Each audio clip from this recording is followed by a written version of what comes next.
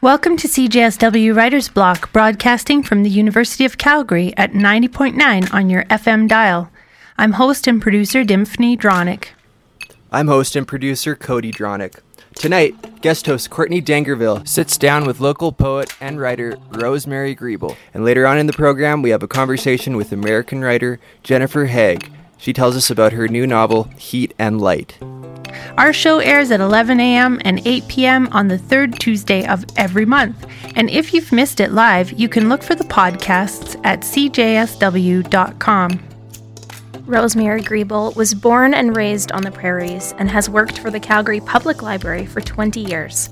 Her poems have been published on CBC's radio program Anthology, in national journals, in Edmonton Transit's Take the Poetry Route series, and in chapbooks by Leaf Press. In the second and third years of Freefall magazine's National Poetry Contest, her poems have won 3 times. In the second year of the contest, 2 of her poems, unknown to the judges to be by the same author, tied for first place. Hi everyone, my name is Courtney Dangerville. I'm a guest host today at CJSW Writer's Block program, and today joining with me is Rosemary Griebel. Hello, Courtney. Hi, Rosemary. Thank you for joining us today. My pleasure. Yeah, and I'm with your book of poetry called Yes, but I first met you actually at WordFest, which was in Calgary just a little while ago for us recording now. Can you tell me a little bit about what we were doing? Yes, yeah. So it was a panel where we were celebrating the great Canadian poet Patrick Lane. And it was hosted by Sheila Rogers and his wife, Patrick's wife, Lorna Crozier, was there. It was really a wonderful event. It was. It was so special to be there and to hear the stories about somebody who was almost mythical in Canadian literature. He was. As a man. Yeah. I mean, he had such a big reputation and really shaped, I would say, poetry, literature in general in Canada. But he certainly was a big figure. When I first met him, which was about in 2004, 2005, he had such a scary reputation. He was quite intimidating, but in fact, he was a very gentle, very wise, very generous man who shared his knowledge, which was deep and amazing. That's beautiful. When you first met him, how were you involved with him? Yeah, so he was offering a course at the University of British Columbia called Booming Ground, and it was a summer program. So I went out there and studied there. I think it was about a week or 2 weeks. And then when I got back to Calgary, I was so impressed with his teaching. I wrote him a letter and said, would you offer an online course? And he agreed to do it. And so there were a group of us. Dymphny at some point was involved because it continued over a number of years. And so he would send us these meditations. It could be on line breaks. It could be on metaphors, all kinds of things. And sometimes they'd be 20 pages long. Wow. And he would provide us with assignments, and it was just really rich and very wonderful. That's amazing. When did you first become aware of his writing? When I was a teenager, so a long time ago. One of the books that he was involved in was very, very early days. I remember reading this book of poetry and being just so impressed with the voice, with the images. It was just very authentic, and I really, really loved it. But I never thought I would ever meet him. I mean, again, coming back to that idea of him being a mythic figure. Yeah. I never thought I'd meet him or study with him or become a friend.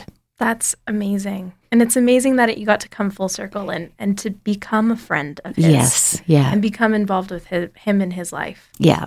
That's really beautiful. I know that I was present at the Patrick Lane tribute at WordFest, and it was almost a little bit magical to be in that room talking about him. Yeah, there were so many people who really loved him were there that evening, and yeah, it was a very special event. Yeah, it certainly was. It truly was.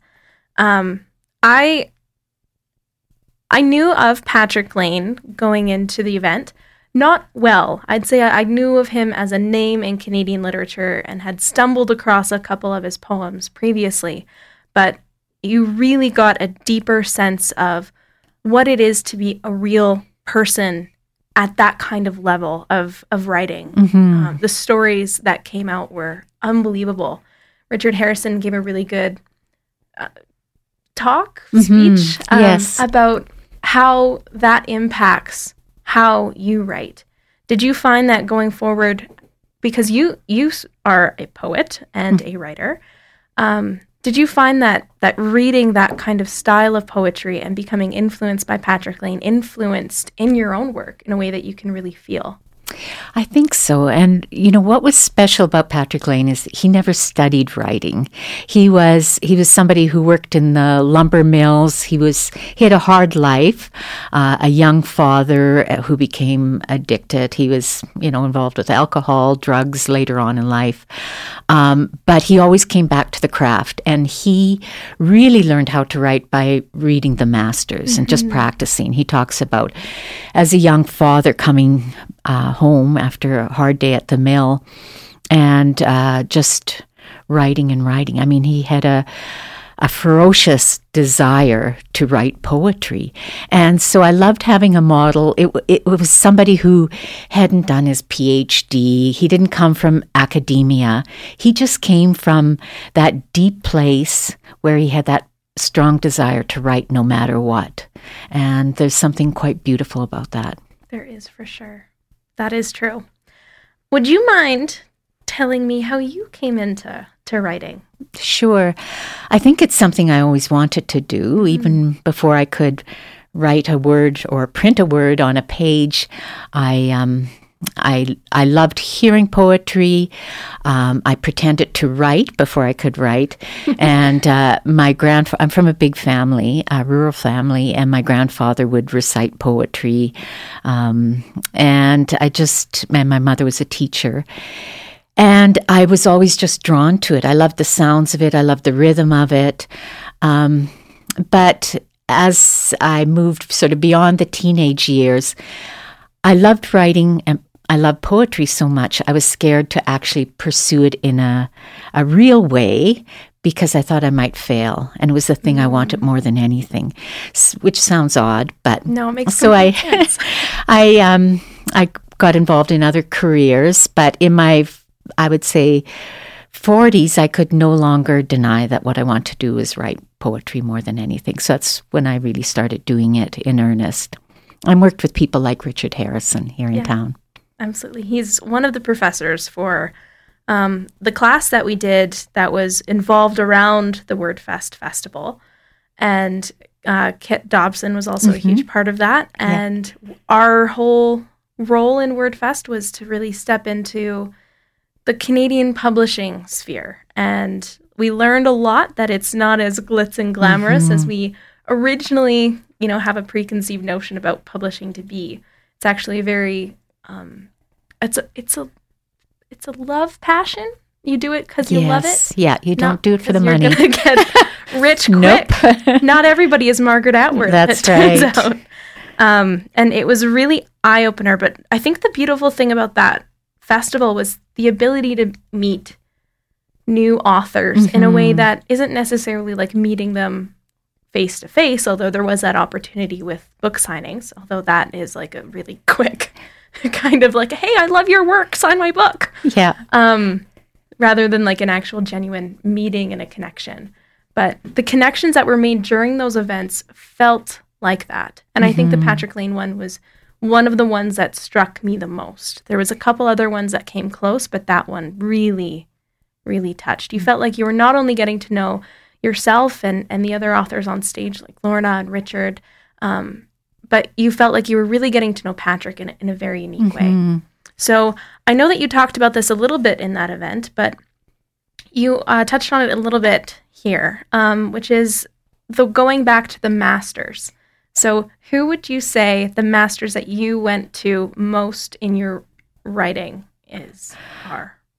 Certainly in the early days, Walt Whitman. I loved the fact that he was a democratic poet, somebody who loved to just spend time on the streets, talking to the people. Every day he would walk from Brooklyn into Manhattan. I loved his big voice.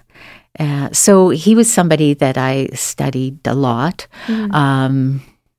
There were many, many, many writers, and there still are. I'm always discovering new writers, and I read poetry every day.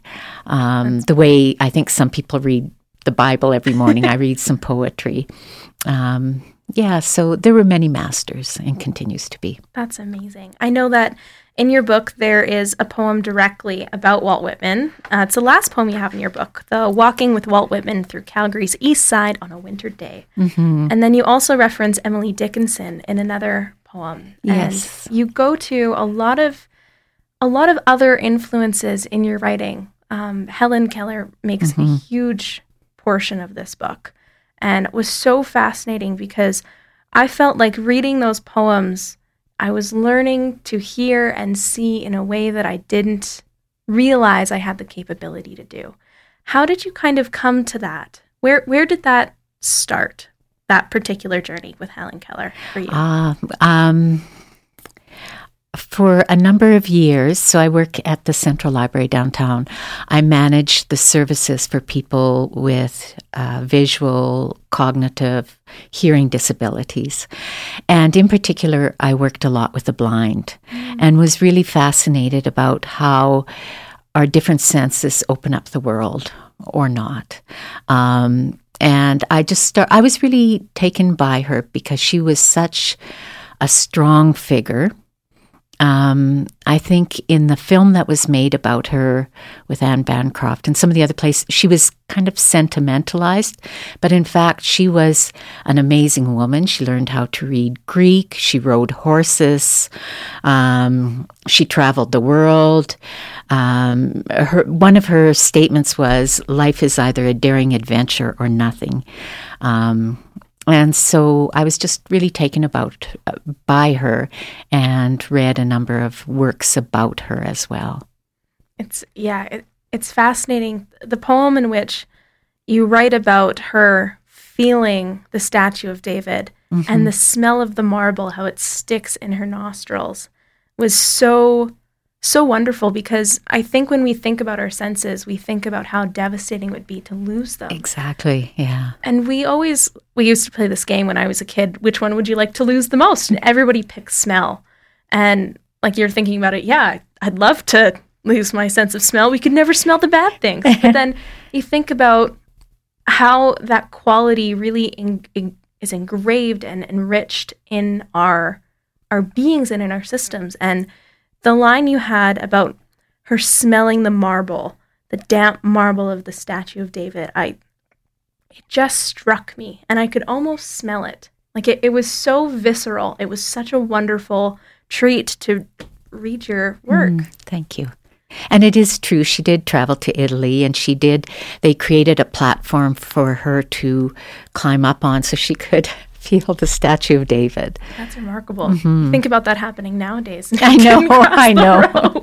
It's true. It's almost magical how some of that gets to happen. One thing I did want to talk to you about was your background. So you are a rural girl. A which? A rural girl. You're a girl from the prairies. A rural. Sorry. Yes, I am rural. I grew up on the land. I feel very connected to the land. It inspires me. Some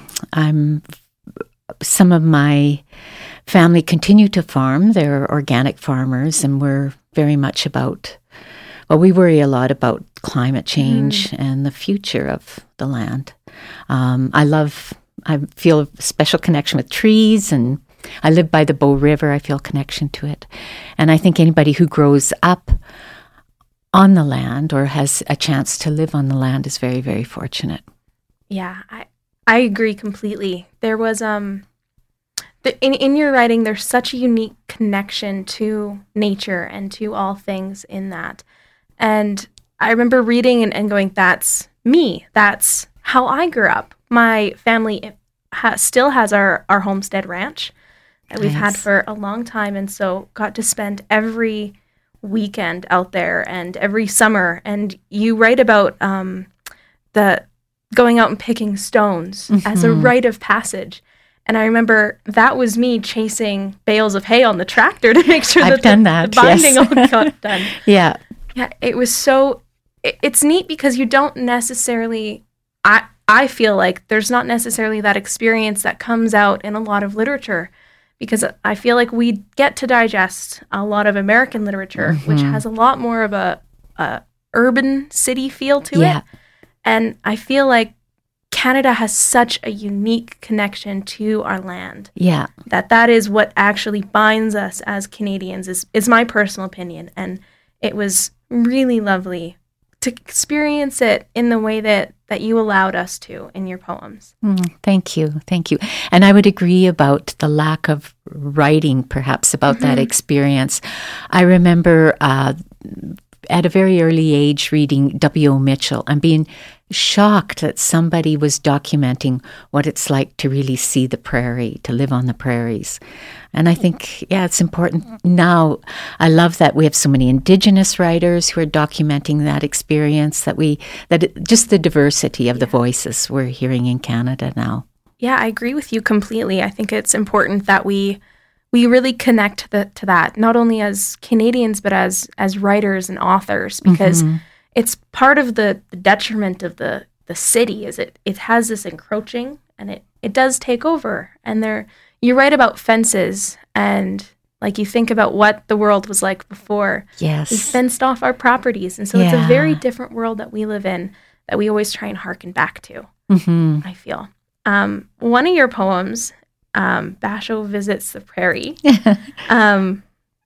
you write, land once vague and blurred opens with a moth white light, revealing red willow and silver sage, sun nodding on oat grass, perhaps a coyote lurking. And I read that, and I just thought how people think the prairies are such a dead and flat and desolate area, but they're so rich and vibrant. And if you really sit in them and just listen and just are present in that space, it welcomes you in.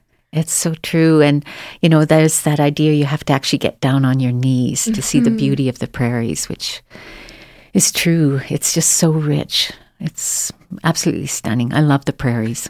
I couldn't imagine living anywhere else personally. I wanted to talk to you a little bit about not necessarily your work as a writer, but your actual work, because you do have a brainchild that has been seen to fruition in Calgary, the new public library. Yeah, the new Central Library. So that project started in 2004, so a long time ago. And I was lucky to be involved with the project throughout its entire life. And it went through many different stages. And I think, we never, though we had great hopes for it, it has exceeded our hopes in terms of the number of visitors, in terms of just the beauty of the building, and in terms of what it's allowed us to do in that library. It's amazing. It is. Walking into that space for the first time, because you see it from the outside and you go, it's an average building size, and you walk in and it feels almost the way a cathedral feels. Ah, that's so good you say that, because we did talk about that a lot.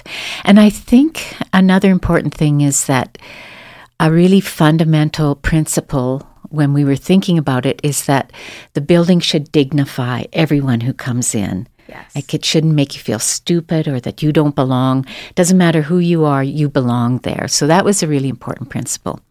And then before the doors even opened, we did a major smudge Indigenous blessing.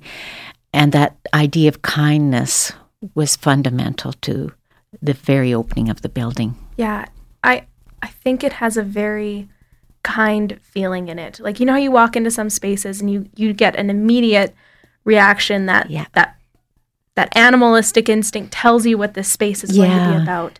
And it felt safe. It felt like a place that you could find a corner to hide in if you needed to, but that you could wander out and find whatever you needed to. It's a very magical place. I think Calgary is blessed to have it. That's so nice to hear, and we did think a lot about that. And prior to opening it, one of the things I would do when I was walking down the street or whatever, or just looking out the window now, because every building talks to us. It says something.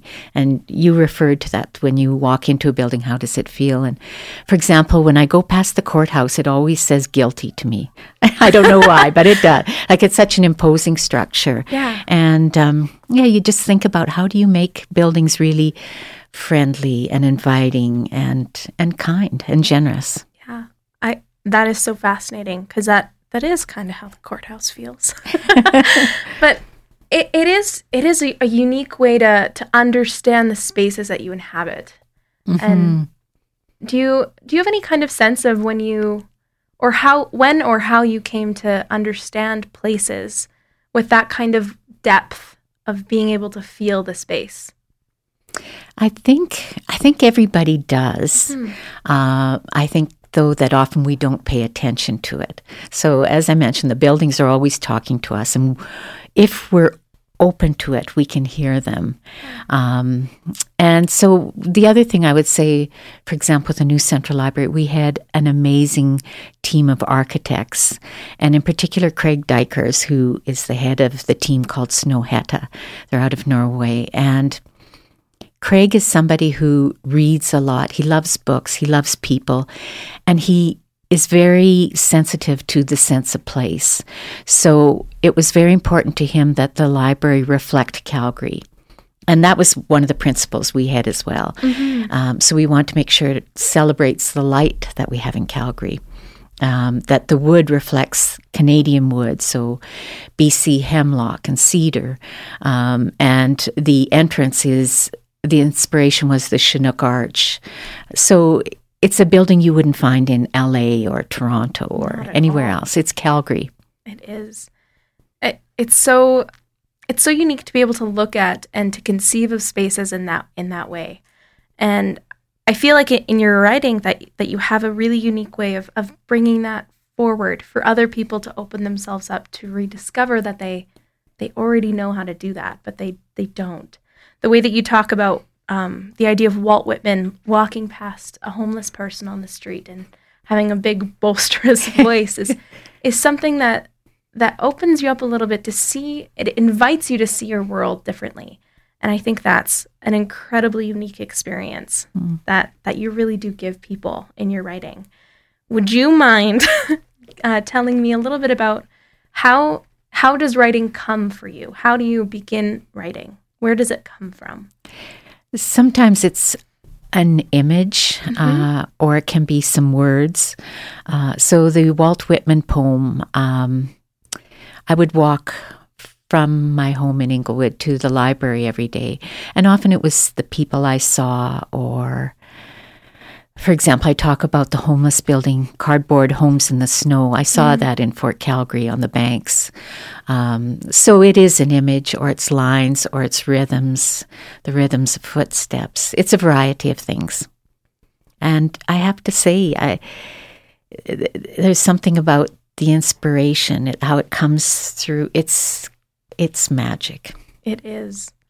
There was, I forget which author it was, but she said poems came to her backwards, and they were coming through her, and she'd catch the tail end of them and write them out backwards, and then she'd have to flip them once they were written out. And it's amazing how poets, for me, my interest is mostly in how poets find poetry, because I feel like with more fiction writers, you can sit there, you can pound out some writing and go back and edit. But poetry has this quality that I almost feel like if you touch it too much, it can sometimes get lost in the writing. Yeah, it's true. Yeah. How do you actually edit your poetry? Do you edit your poetry? Oh, yes. Yes. The first draft is not perfect every time? What are you telling me? I know, it's crazy. Sometimes 40, 50, 60 times. It's just going after it word by word, line by line. Edit, revise. There's a group that I sometimes attend on Thursday evenings with Richard Harrison, where you'll get input from everybody around the table. But it's and sometimes I'll put something away for a year or two and then look at it again. That's really an interesting way. Do you find that when you go and you review or revise a poem that you've written, that do you approach it more from a grammatical structure? Like, these are the rules, here's the structure, or how do you hear the edits? It's more about a feeling than saying, oh, you can't say that here. It's the way the line, it's the rhythm, it's the feeling, it's the sound. That's wonderful. That really is. I think about some of your writing, and they have such a calm and serene presence to them. And look at me stumbling over my words again. And it's such a unique quality. It's almost like you're taking the pace of the world and strapping it back to a beat that's easier to feel things when they come through. Our world is really fast-paced nowadays. Do you find that in your writing, or do you find that in how you approach the world? The slowness, the quietness, the pace. I think it's the type of environment that I can write. I write in, and it's the only environment. It needs to be very quiet, secluded. Yeah. So I never ever write at work, for example. It's just that particular. It's almost an enclosure that I go into. That is true. You need the right place to write. Definitely. Yeah, I remember listening to a writer talk about having to write only in cafes where people were buzzing Lots around of people and milling about. Yeah, with white noise. But I tried that one time, and it was not for me. That's not me. Yeah. So the poem I keep coming back to, the one that closes your book, Yes, is called Walking with Walt Whitman Through Calgary's East Side on a Winter's Day. And this poem, I believe, was a part of Project Bookmark. Would you mind walking me through that a little bit? Sure, I'd be happy to. So Project Bookmark it's the brainchild of Miranda Hill, Lawrence Hill's partner. And the idea was to link landscape and literature. So there are now almost 30 bookmarks across Canada, and the majority are in Eastern Canada, though I'm hoping with time that'll change. And my particular poem was installed in East Village, and it's the first Alberta bookmark. And the idea is that people can stop, read the poem, and they have a sense of the environment, the landscape that inspired that poem, and they can read it and be in that milieu. It's interesting because I think this week there's a new bookmark being installed, and the first one in Saskatchewan, in Batoche. So slowly there are going to be more and more bookmarks in Western Canada, I hope. But it was a real honor. I was very proud to have my poem installed in East Village. Permanently on plaque. Yes, permanently. Was it something that you submitted for, or was it something that you were chosen for? I was chosen. Sean Hunter, who's a well-known writer here in Calgary, submitted my name in the poem, and it was selected. That's amazing. That must be a real honor. It is. It's an amazing honor. People are going to be reading your work forever. Yeah, and it's interesting because a writer friend of mine who lives in East Village said he looked out one night. It was 2 a.m, and there was a homeless man reading the poem with his belongings, and he spent a long time just by the plaque, and that makes me happy. I hope that there's some kindness that comes through that poem that is given to the people who read it. Wow. It is a really beautiful poem. I cannot express how much it touched me, and how much your entire body of work in this book, Yes, really reached out to me. It was a real treat to be able to sit there and read it and go through it. And thank you so much for that. Thank you, Courtney. And thank you so much for coming in today for Writer's Block. My pleasure. Jennifer Haig's novel Heat and Light won a literature award from the American Academy of Arts and Letters and was named a Best Book of 2016 by the New York Times, the Washington Post, the Wall Street Journal, and National Public Radio. Previous books include the novels Faith, The Condition, Baker Towers, and Mrs. Kimball. winner of the PEN Hemingway Award, and the story collection News from Heaven, winner of the Massachusetts Book Award and the PEN New England Award in Fiction. Jennifer Haig's stories have been published in Granta, The Atlantic, the Best American Short Stories Anthology, and many other places. She is a current Guggenheim Fellow, and we spoke with her at the Banff Center for the Arts, where she was teaching for 2 weeks. In Heat and Light, Jennifer Haig returns to the Pennsylvania town at the center of her iconic novel, Baker Towers. In this ambitious, achingly human story of modern America and the conflicting forces at its heart. 40 years ago, Bakerton coal fueled the country. Then the mines closed and the town wore away like a bar of soap. Now Bakerton has been granted a surprise third act. It sits squarely atop the Marcellus Shale, a massive deposit of natural gas. To drill or not to drill, prison guard Richard Devlin leases his mineral rights to finance his dream of farming. He doesn't count on the truck traffic and the nonstop noise, his brother's skepticism, or the paranoia of his wife Shelby, who insists the water smells strange and is poisoning their frail daughter. Meanwhile, his neighbors, organic dairy farmers Mac and Rena, hold out against the drilling until a passionate environmental activist disrupts their lives. Heat and Light depicts a community blessed and cursed by its natural resources. Soaring, ambitious, it zooms from drill rig to shareholders meeting to the 3 Mile Island nuclear reactor to the ruined landscape of the Strippins, haunting reminders of Pennsylvania's past energy booms. This is a dispatch from a forgotten America, a work of searing moral clarity from one of the finest writers of her generation, a courageous and necessary book. Jennifer Haig, thank you for making time here in the Banff Center where you're teaching to chat with us on CJSW Writer's Block. Happy to be here.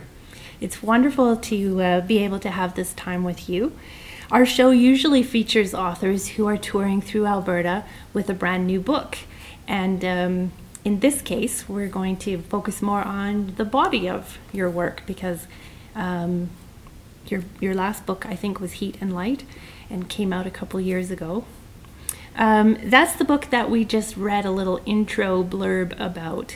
And the reason that I really wanted to get you on our show is because I think, having read your books, there are so many parallels between your fictional world of Bakerton, Pennsylvania, and many places here in Alberta and also on the other side of the Rockies in British Columbia. Sort of those busted boom towns, mining towns that are having a rebirth as part of yet another kind of industry boom, and then the potential for that to decline once again, and what that does to people. So tell us a little bit about what fascinates you about Bakerton, Pennsylvania, which, you know, after reading some of your books, I swear is a real place.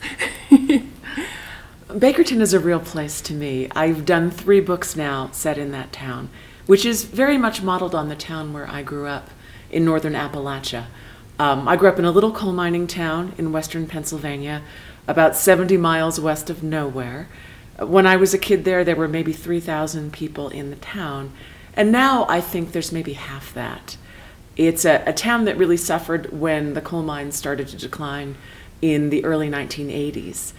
And so by the time I graduated from high school, the town's glory days were well behind it, and the future was not looking very bright. So I and most of the people my age and younger have had to move on to find livelihoods in other places. It's a very hard place to make a living. Now the town as it exists is full mostly of retired people. You know, people who are living on pensions or Social Security and have some other way to support themselves because the base of the economy has just dropped out. Right, and when that base drops out, it has a tremendous, the boom has an impact on people's lives, but so does the bust. Right, and as a writer, I've been fascinated with both parts of the cycle. My first Bakerton book was called Baker Towers, and it looks at the town in its heyday in the 1940s and 50s when the coal mines were booming. and it was a really vibrant, alive place to live. I have no memory of those times. I'm too young to remember that.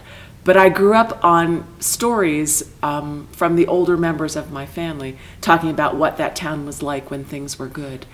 And I always had this urge to time travel back to those years.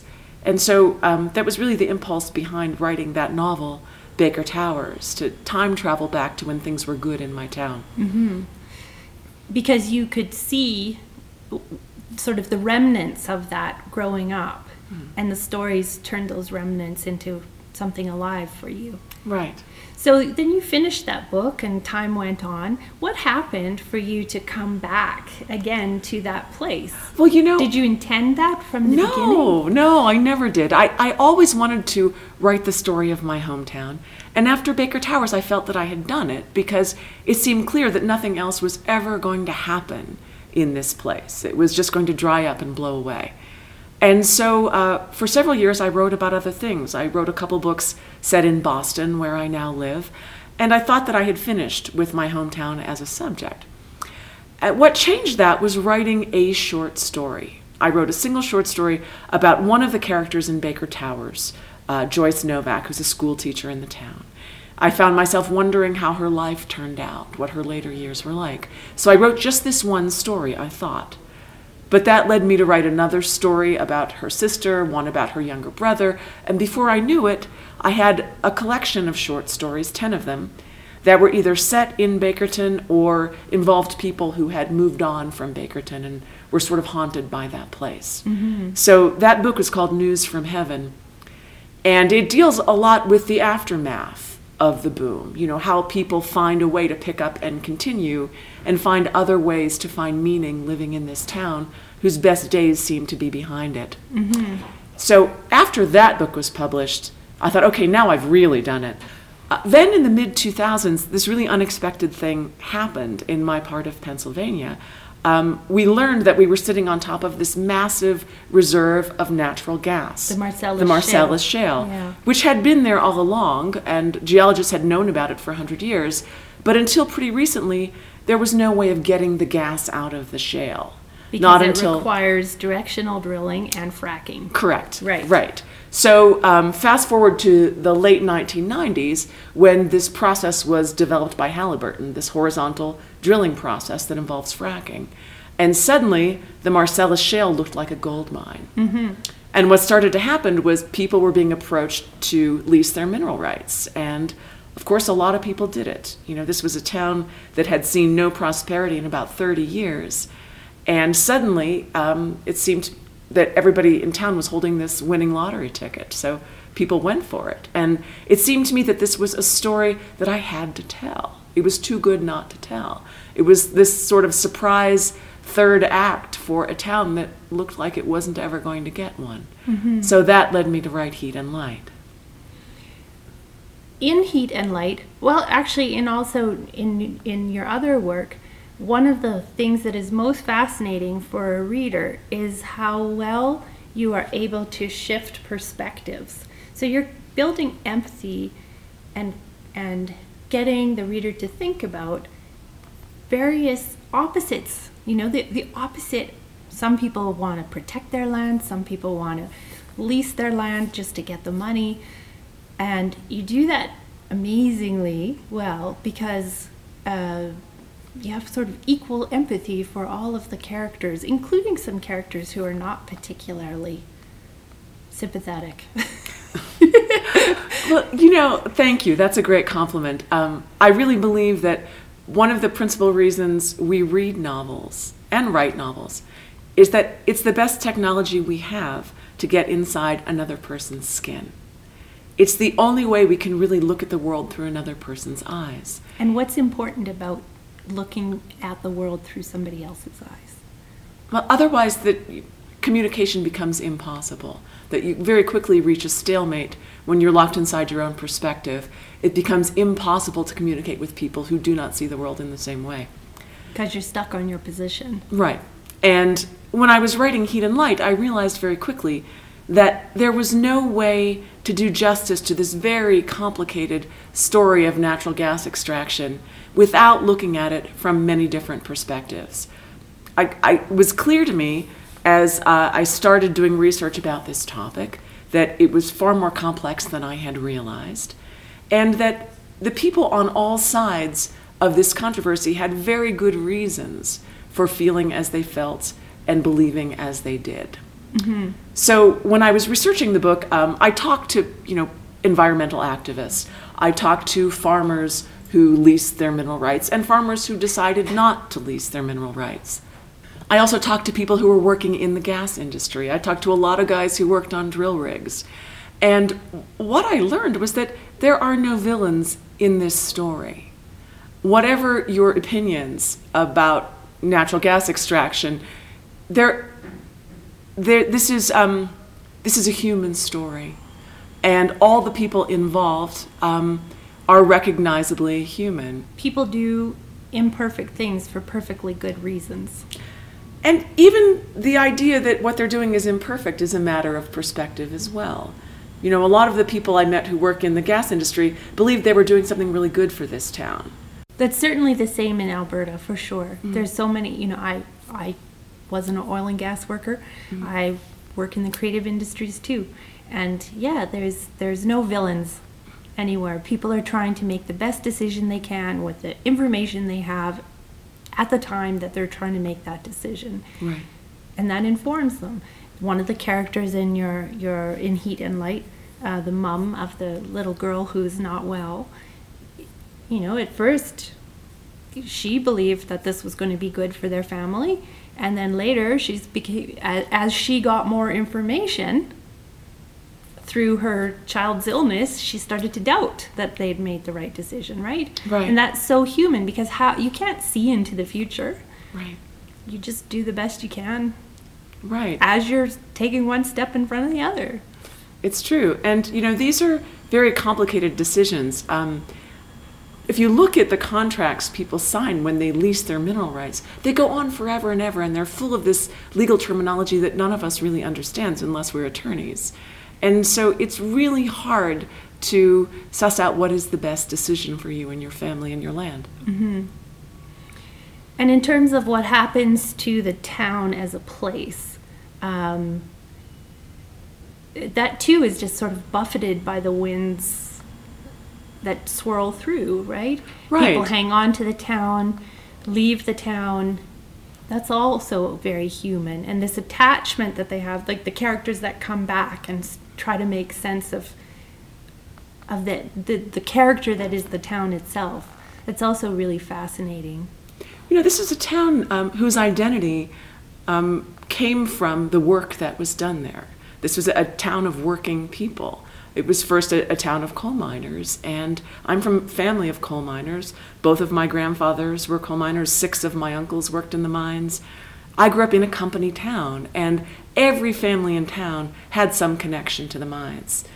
I mean, in many ways, you could say that coal mining is not a dream job. It's very hard work. But on the other hand, it creates this real sense of community where everybody's fortunes are tied to the mines doing well. So there's this real sense of being on the same side and pulling together. It's this kind of community that after the mines closed was lost. And you really see the contrast between my earlier book, Baker Towers, and Heat and Light, how the town itself has really fragmented as people have lost this sense of common purpose. In Heat and Light, when some of the landowners are signing gas leases, it's a very divisive issue because, of course, not everybody in town owns land or owns enough land or owns land in exactly the right spot that they can sign a gas lease.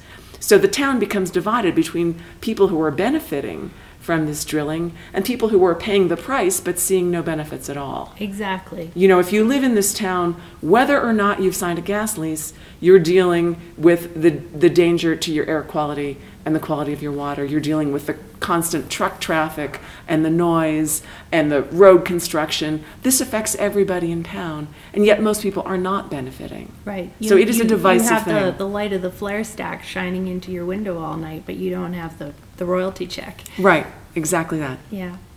Yeah, that's very familiar to Albertans too. Mm.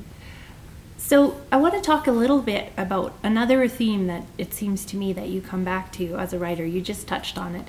This whole notion of the story of the working class and the mythology, perhaps, that America and Canada are not societies that pay attention to class. It is a myth. And it is a myth that working class people themselves cling to. My own family does not consider themselves working class. You know, you really see it during election cycles in the U.S., where politicians are always talking about standing up for the middle class. Everybody thinks they're middle class. You know, rich people pretend they're middle class. People who work at Walmart like to think of themselves as middle class, and everybody in the middle. And I think really it comes down to not wanting to root for a losing team. Mm-hmm. The idea of identifying yourself as a working class person is saying, you know, I'm never going to accomplish something more in my life. I'm never going to make a better living for my family or a better future for my children. Nobody wants that identity. And so you never meet people in the U.S. who identify themselves as working class. Even though that's who the politicians are shilling to. Right. That's right. That's interesting. Yeah. And, you know, this whole question of class, it's a very uncomfortable subject for North Americans generally, I think. We think of European countries as having these elaborate class structures that we don't have here, that we live in this kind of pure meritocracy where anybody can be anything. And it isn't exactly true. It's often exactly untrue. Yes. Where the people who are the most marginalized couldn't pull themselves up by their quote-unquote bootstraps if they tried, because that notion doesn't exist. Mm.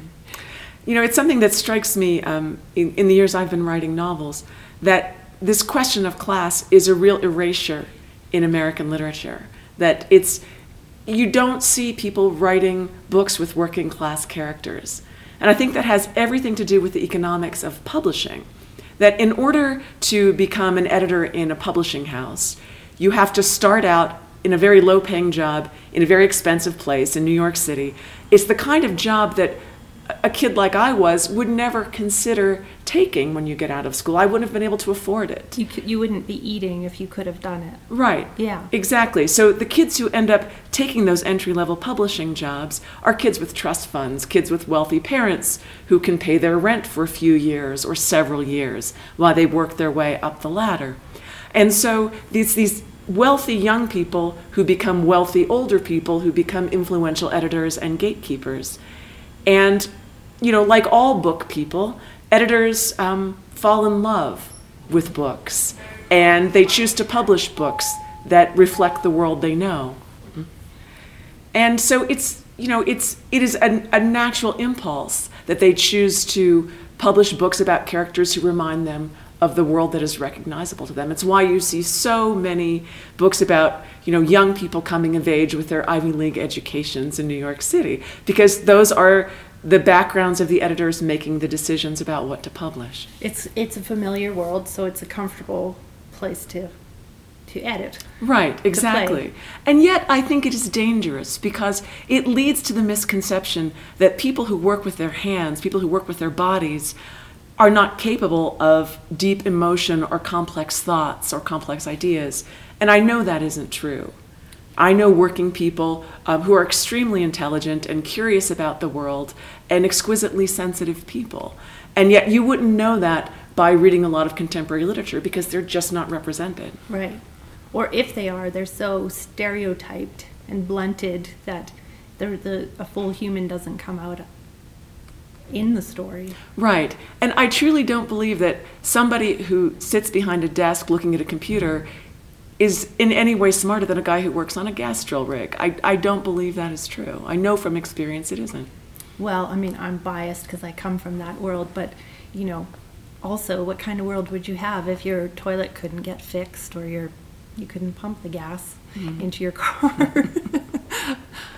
There's this whole rich world that does come out in your work of the working class, written about very lovingly and respectfully. How did you get past the gatekeepers? Any idea? Just stubbornness, I think. You know, I wasn't a a young prodigy who started publishing novels when I was 22 years old. It took me a little bit longer to get there. And part of it was, I had to work for a living, and it takes a long time to learn how to be a writer. So it takes years. So I got there eventually, but I didn't get there quickly. Mm-hmm. I want to talk a little bit too about another part of the world that you've created and the world that you come from, and that you honor, I guess, in your creative space, and that's the frictions in that it's not just one working class, it's also this immigrant working class where within that there's a hierarchy and there's these rich pockets of culture that are so interesting. Yes, you certainly see that in Heat and Light, where we have this town that was looking at gas drilling as this great opportunity.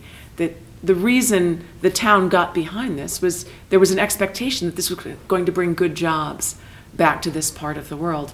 The kinds of jobs they had in the coal mining years. These were union jobs where you could graduate from high school and work in the mines, spend your whole career there, put your children through college, and support a whole family on this same job.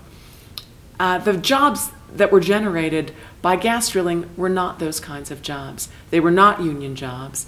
And by and large, they were jobs that were taken by people coming from a whole different part of the country.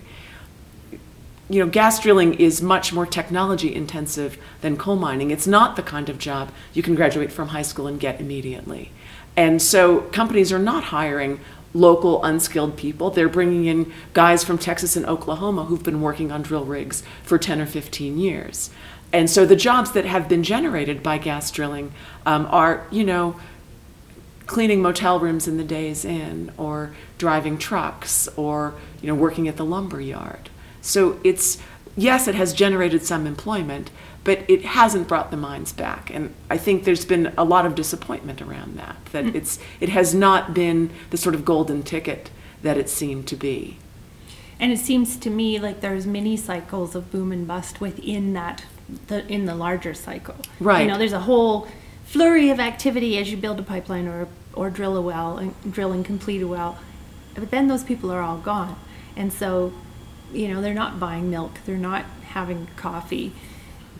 And so, perpetually the people who stay put, who are really invested in place, are the ones that are not benefiting the most and are paying the highest price in terms of environment, even, the ways that it's changed its culture, the place's culture. Right. For example, here, maybe it's the same in Pennsylvania, but my kids were teenagers at the peak of the boom, and the amount of money that was in the high school led to a whole lot of social problems within the high school because, not just the rig workers were doing drugs that cost a lot of money, but the high school kids too. Well, it happened a little differently in Pennsylvania because so many of the gas workers were coming from a different part of the country. They did not bring their families with them. They knew they were only going to be there, say, for a year. And so their families stayed back in Texas or Oklahoma. So it did not really generate a lot of money for the schools because it did not increase the tax base. People weren't buying property in the town. So it was not that sort of financial windfall that it might have been if people had relocated there and paid taxes in the community and contributed in that way to the schools. That just never happened. So what is it like there now? Is it still at the peak, or is it starting to decline again? Here we've been, we're in our bus cycle again. Things have been very slow in Pennsylvania, and of course it is a cyclical industry. It's a thing that a lot of people didn't understand when drilling came in, that it was absolutely tied to the price of gas and oil. So when the prices are high, there's lots of drilling. But right now, we've got a glut of natural gas, and it really isn't cost effective to drill because, it's an expensive technology. It costs money to get that gas out of the shale. So right now, things are just kind of lying dormant, and it's really going to depend entirely on what happens to gas prices. Mm-hmm. I want to just circle back to one of the things that we talked about, which was empathy. And I'm curious, what you've identified that growing up in a place like that, coming back to a place like that, watching it sort of age, has influenced your writing, and you have a tremendous empathy for place and the soul of that place. What about the characters that you write about? It would seem like there were places in your life where you've had to make sense of people who are really complicated and maybe difficult to love or like, and that also comes out in your writing. Why is that important? How's that happened for you as a writer? Well, writing a character is kind of like being an actor. That it's not my job to pass judgment on the character I'm writing. What I have to do is take his side. So in the part of the writing process where I'm writing a character who's, say, the CEO of the gas company, who may believe things I don't believe and hold opinions I don't hold, I have to suspend my own feelings at that point and take his side in all these questions, even knowing that a month from now I'll be writing a different character who believes the exact opposite. So it's a question of loyalty in a certain way, that I take the side of the character whose point of view I'm writing in.